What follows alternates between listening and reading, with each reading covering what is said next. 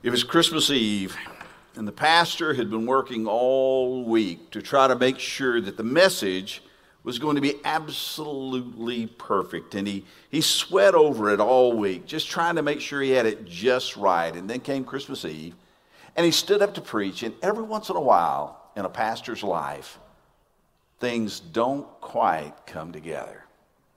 And he felt like during the entire message, he was looking for something logical to say. He'd planned, he'd prayed, and yet it just wasn't coming together.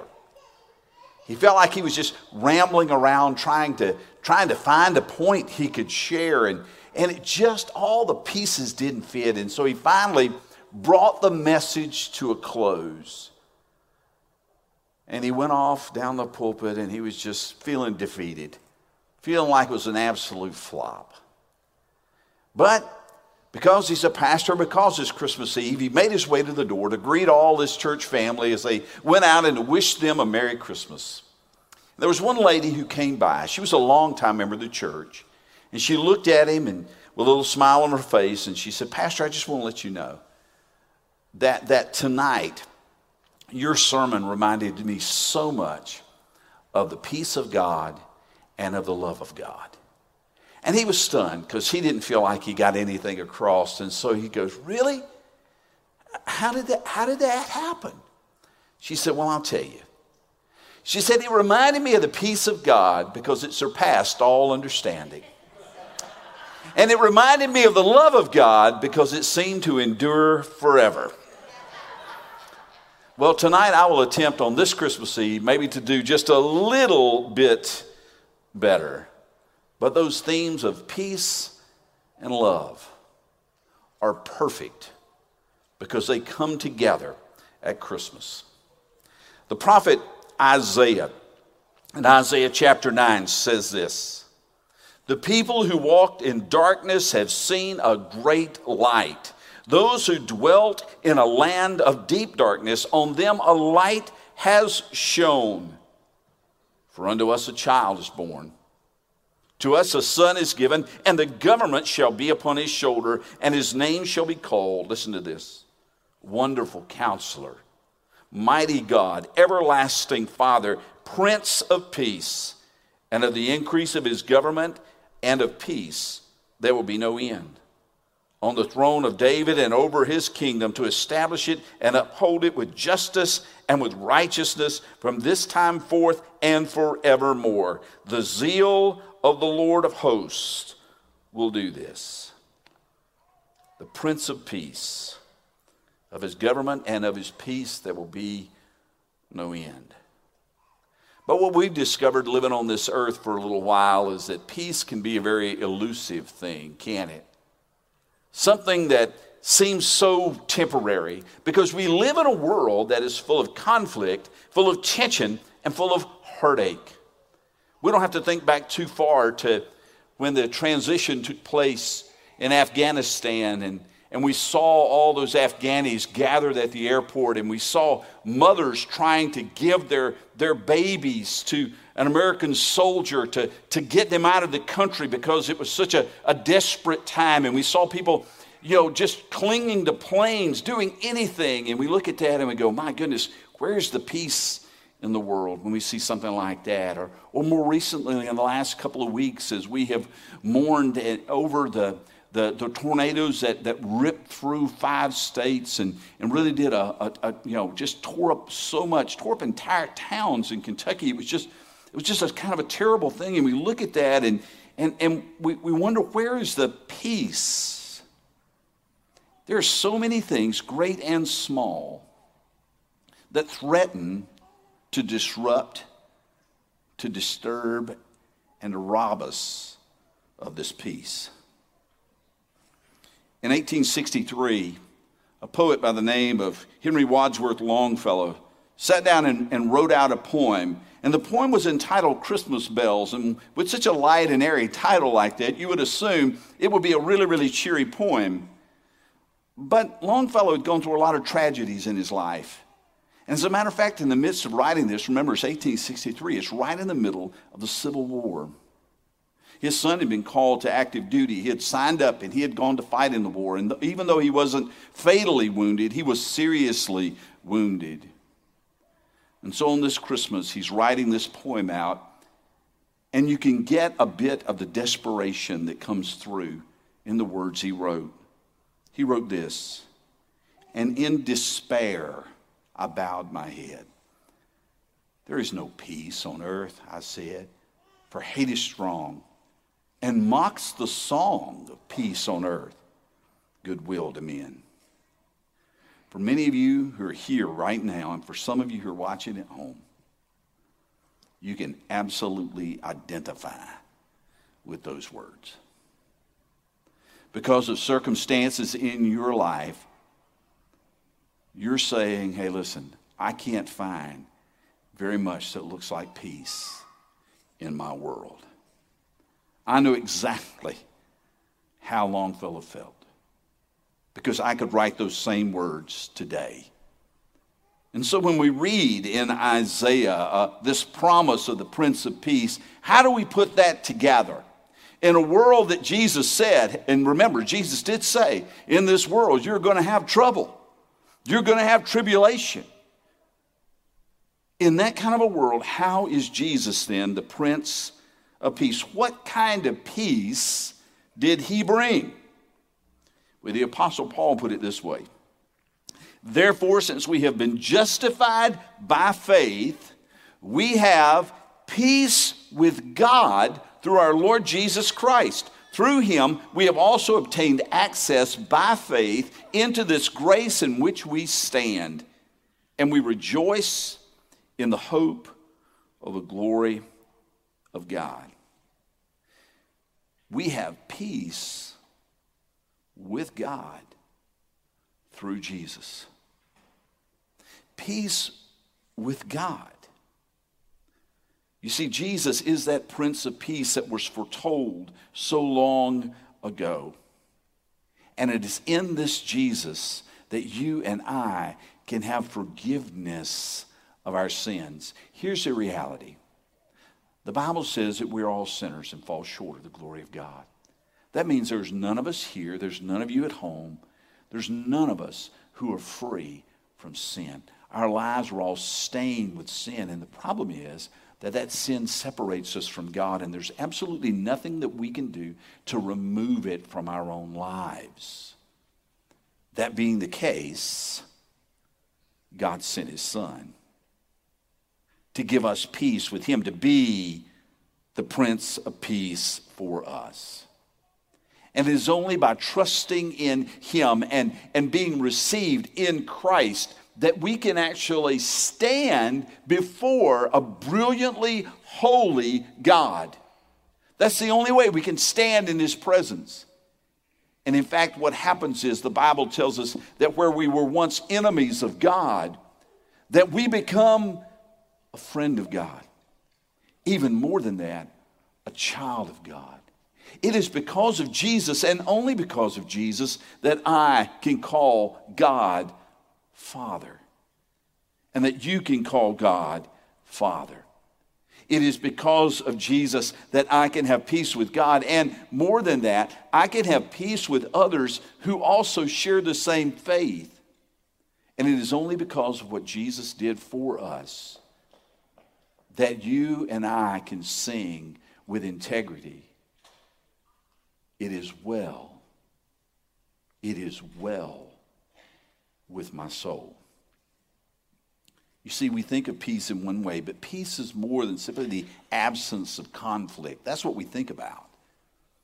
Peace in reality is a presence of Jesus, which means that even in the midst of conflict, in the midst of trouble, in the midst of trials, in the midst of tribulation, we can still have joy and peace and hope because of Jesus. As Paul wraps up his letter to the church in Corinth, he gives them this blessing. He says, the God of love and peace will be with you. That's the kind of God we have. The God of love and the God of peace. You see, God's love and his peace, they belong together And there is no peace possible apart from the love of God for us. There is no peace apart from the love of God for us. John 3:16 reminds us, for God so loved the world that he gave his one and only Son, that whoever believes in him should not perish, but have everlasting life. That's what it means to have peace with God. I have a relationship with him through faith in his Son. That is the ultimate peace. Because when this all too brief life is over, when it's all said and done, we have a promise from God himself of a glorious life that will never, ever end. And it only comes through Jesus. It's a gift from God. Some of you have already gone through a gift exchange, right, at your homes or wherever, or maybe you're looking forward to that with family tomorrow as you're giving and receiving gifts. Here's the thing about a gift. A gift is not something you earn. When someone hands you a gift, you don't say, okay, how much do I owe you for that? It's not something you even deserve. Oftentimes a gift, you're given a gift in spite of whether you deserve it or not. Gifts are entirely different from a salary or a wage. If we got what we deserve, the Bible says the wages of sin is death. But it goes on to tell us that the gift of God is eternal life in Christ Jesus our Lord. Peace comes to us not by our works, but by God's grace. And God's grace pours forth from his inexhaustible love. We know a little bit. We know a fraction of that. You moms especially, because quite frankly, you got stuck with a lot with kids that we dads got away without. But when that child doesn't sleep but 30 minutes or an hour at night, and this is going on for not just days, but weeks. And you're wondering, will I ever get any sleep ever again? And you finally lay down and you're deep in a dream and you hear, wah! It takes an inexhaustible love to get up and once again go in and pick up that child and to cradle him or to cradle her and to love them. And we get in that just a glimmer, just a glimpse, a fraction of the inexhaustible love of God for us in Christ Jesus our Lord. The Bible says that God shows his love for us in this. While we were still sinners, Christ died for us. We didn't have to get ourselves cleaned up. We didn't have to get ourselves fixed up. We didn't have to fix our own sin problem in spite of ourselves. In God's perfect timing, he sent his perfect Son to be the perfect sacrifice for imperfect people like me. For while we were still weak, at the right time, Christ died for the ungodly. And guess what? That's the state of all humanity apart from Christ.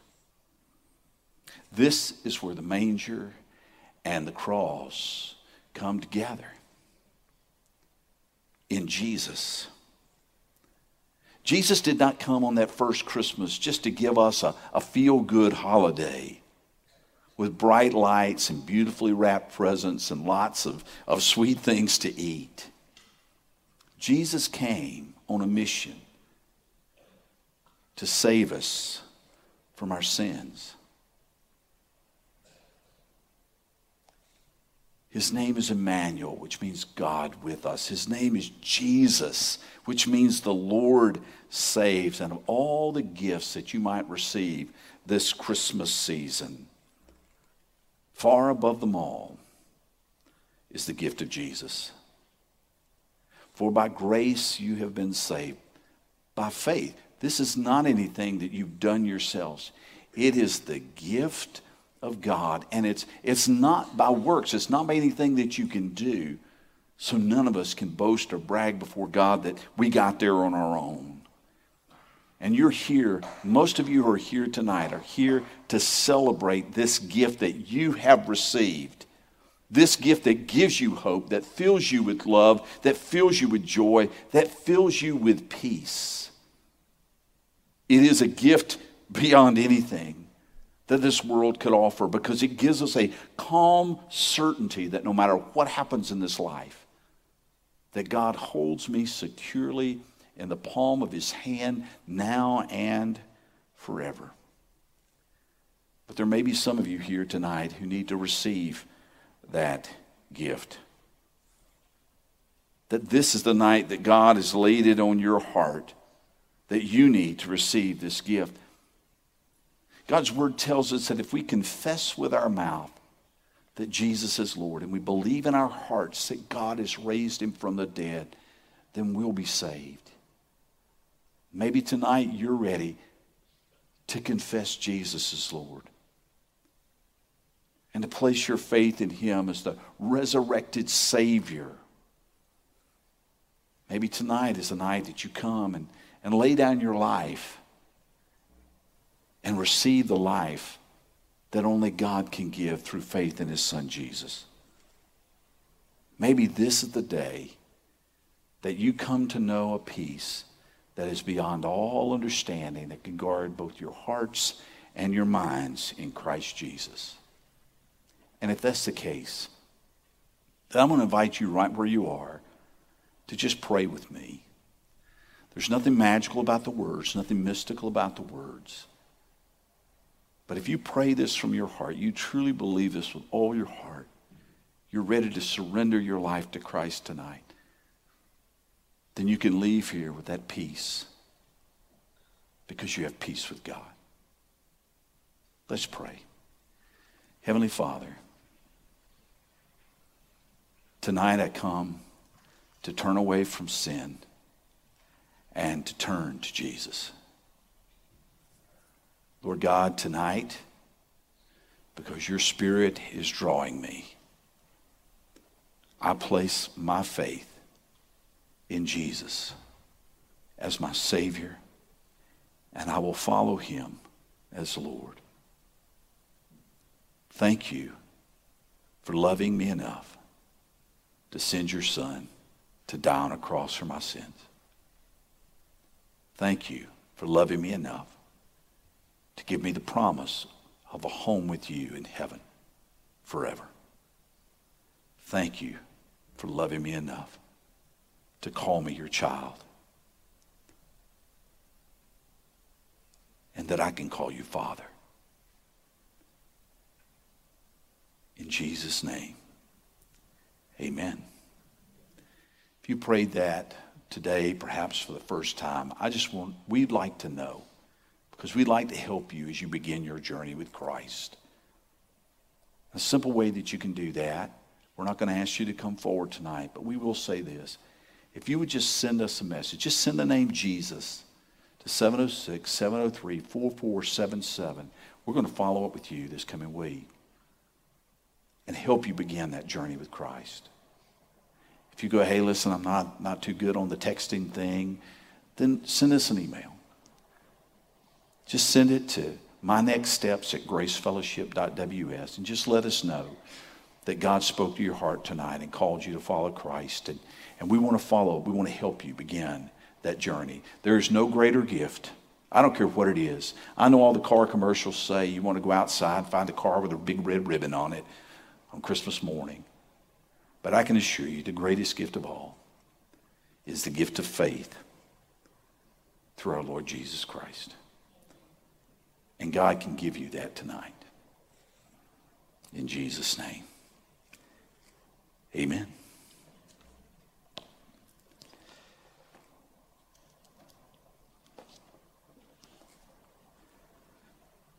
In the beginning was the Word. And the Word was with God, and the Word was God. He was with God in the beginning, and everything that has been made is made by him, and nothing that has been made apart from him. In him was life, and that life was the light of men. The light shines in the darkness, and the darkness could not, cannot, and will not overcome it. I want to ask our candle lighting ushers if they would come forward at this time.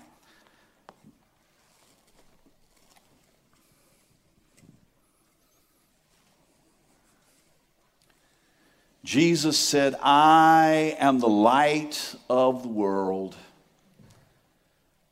But he told his disciples, you are the light of the world. So tonight, from the Christ candle, we take the light of Christ and we become what Jesus called us to be, the light of the world. And beyond simply being the light, we have the privilege to share the light.